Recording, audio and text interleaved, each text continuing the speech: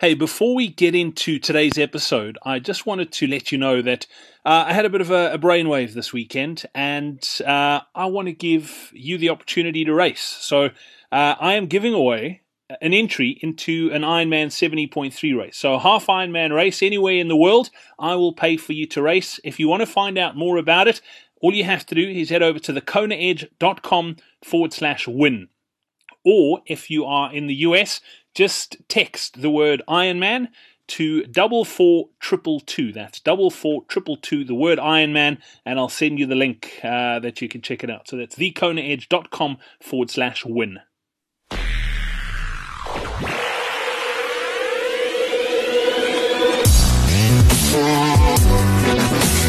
Welcome to the Kona Edge, where you'll discover what the best triathletes in the world do to give them the edge.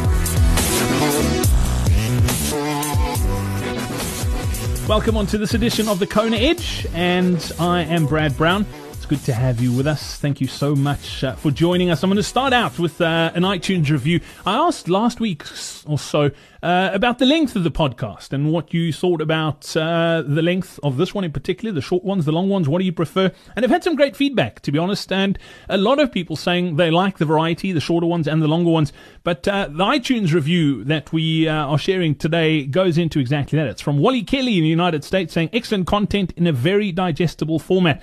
There's a lot of great podcasts, but I don't have time for most of them. The Kona Edge gets to the point quickly so that I can learn to be a better triathlete from the best in the sport. Wally Kelly, that's exactly what I'm trying to do. So thanks for leaving your iTunes review. If you haven't left one yet, please do. You can win as well. Up for grabs, an entry into an Ironman. Just head over to thekonaedge.com/win to find out more.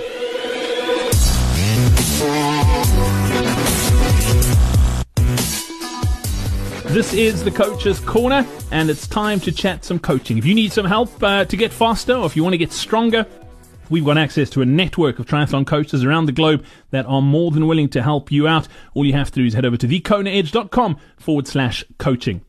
If you own a coaching business, or if you're a coach yourself and you'd like to get a bit of airtime here on the podcast, all you have to do is head over to that same URL, scroll down to the bottom, all the details are there. It's thekonaedge.com/coaching.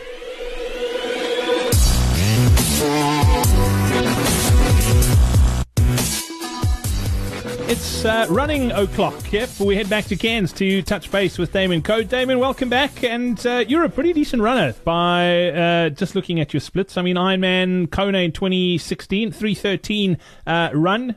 You were in the sort of top three, in the top 10 of your age group run split wise, which is pretty impressive on the Big Island. It is, I reckon, your strongest of the three disciplines. Would you agree? Yeah, I think.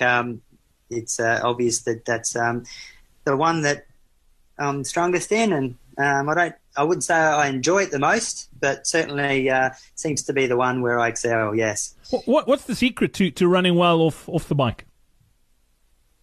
Not telling. No, it's a secret. I don't know if there is a secret, Brad. I think that for me, running well off the bike is obviously having a good bike leg, which means not riding too hard. I think it's obvious. It's a straightforward equation, but I've always kept with me that advice. There's no such thing as a good ride and a bad run leg. I think that's very true. So I see those two legs really as one, essentially.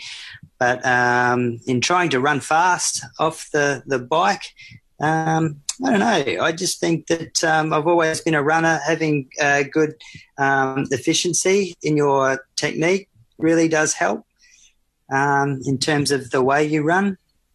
That includes things like your cadence, how you strike the ground, how you use your arms, your core, your mind, everything, your neck, it's all your sighting. I think all those little things come into play, and if you can focus your mind on doing these diagnostic checks throughout the run, you just don't really feel the underlying pain that tries to creep into your mind, and just keeps your mind busy. And before you know it, you're into a steady rhythm. And once you've found your rhythm, and stick to your plan, keep your nutrition up, hydration, all of that, I think you can't really do much more than that, Brad. Are you a high volume type of guy, or are you more into the sort of lower volume, high intensity sort of training? No, I'm on the latter there, Brad, I'd have to say. I don't think I've ever really run my long runs on a weekly schedule. Might be the longest would be 20 kilometres. Yeah, maybe 1.5 to 2 hours at the most. The reason for that is I think I'm a pretty light frame guy. I've always run. I know I can run that far. I know I have the endurance. So I like to be able to run in my natural gait, which is at a certain speed. I don't like to run at a slow speed. And so just injury-wise, I do tend to run a little bit faster, but over a shorter distance, like about 20 kilometres. And otherwise, I'll just do maybe 2 hours on the trails, just through mountain trails. So, and then I might do some short speed stuff throughout the week that's no more than 5 to 8 kilometres each session. Interesting. Your favourite run workout? What do you absolutely love? Oh yeah, just anything on in the outdoors and in the trails, Brad. We've got some great challenging trails here that start pretty close to where I live in town. So that maybe some beach or deep sand running, all these things to just I guess always maintain my parts, tendons, ligaments, muscles, all the small muscles that go into towards balancing the bigger muscles. And there's no monotony in running. I think there's a lot to gain from it as long as you do it sensibly and don't overdo it. But yeah, that's probably my favourite workout, is anything on trails. Awesome. And you mentioned the mental diagnostics during the race and the sort of checklist. Talk to me a little bit about that process and why you do it, how you do it, and what it does for you. Yeah. I think it does a lot. It first of all, mechanically, it keeps you in check for an efficient running style. So, I always start with making sure that I'm running high on the balls of my feet or my toes, and as much as I can. And that's my first and foremost priority. I drive with my knees and my elbows. That my cadence is not too slow. My steps are not too long. And that my shoulders are relaxed, my upper body's relaxed. I'm leaning from the ankles.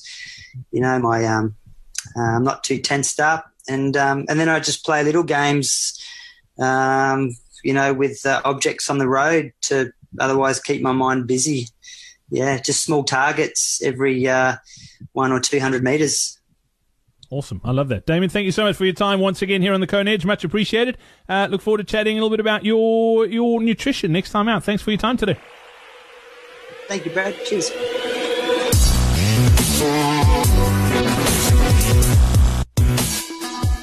And that's it for another edition of the Kona Edge. Thanks for listening. It's brilliant, yeah. The numbers are growing really nicely. Thanks for sharing them. If you do share them with your training mates and your club mates, it is hugely, hugely appreciated. Something else that's massively appreciated too is all our patrons. And if you haven't considered becoming a patron of the Kona Edge and you'd like to help support what we're doing here on the podcast, all you have to do is head over to thekonaedge.com/support. You can get all the details there. We've got some exclusive patron-only content and our next surprise interviews coming up. So go check that out. That's thekonaedge.com/support.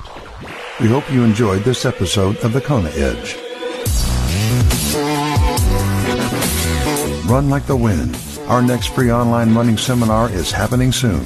Sign up now on thekonaedge.com/running seminar.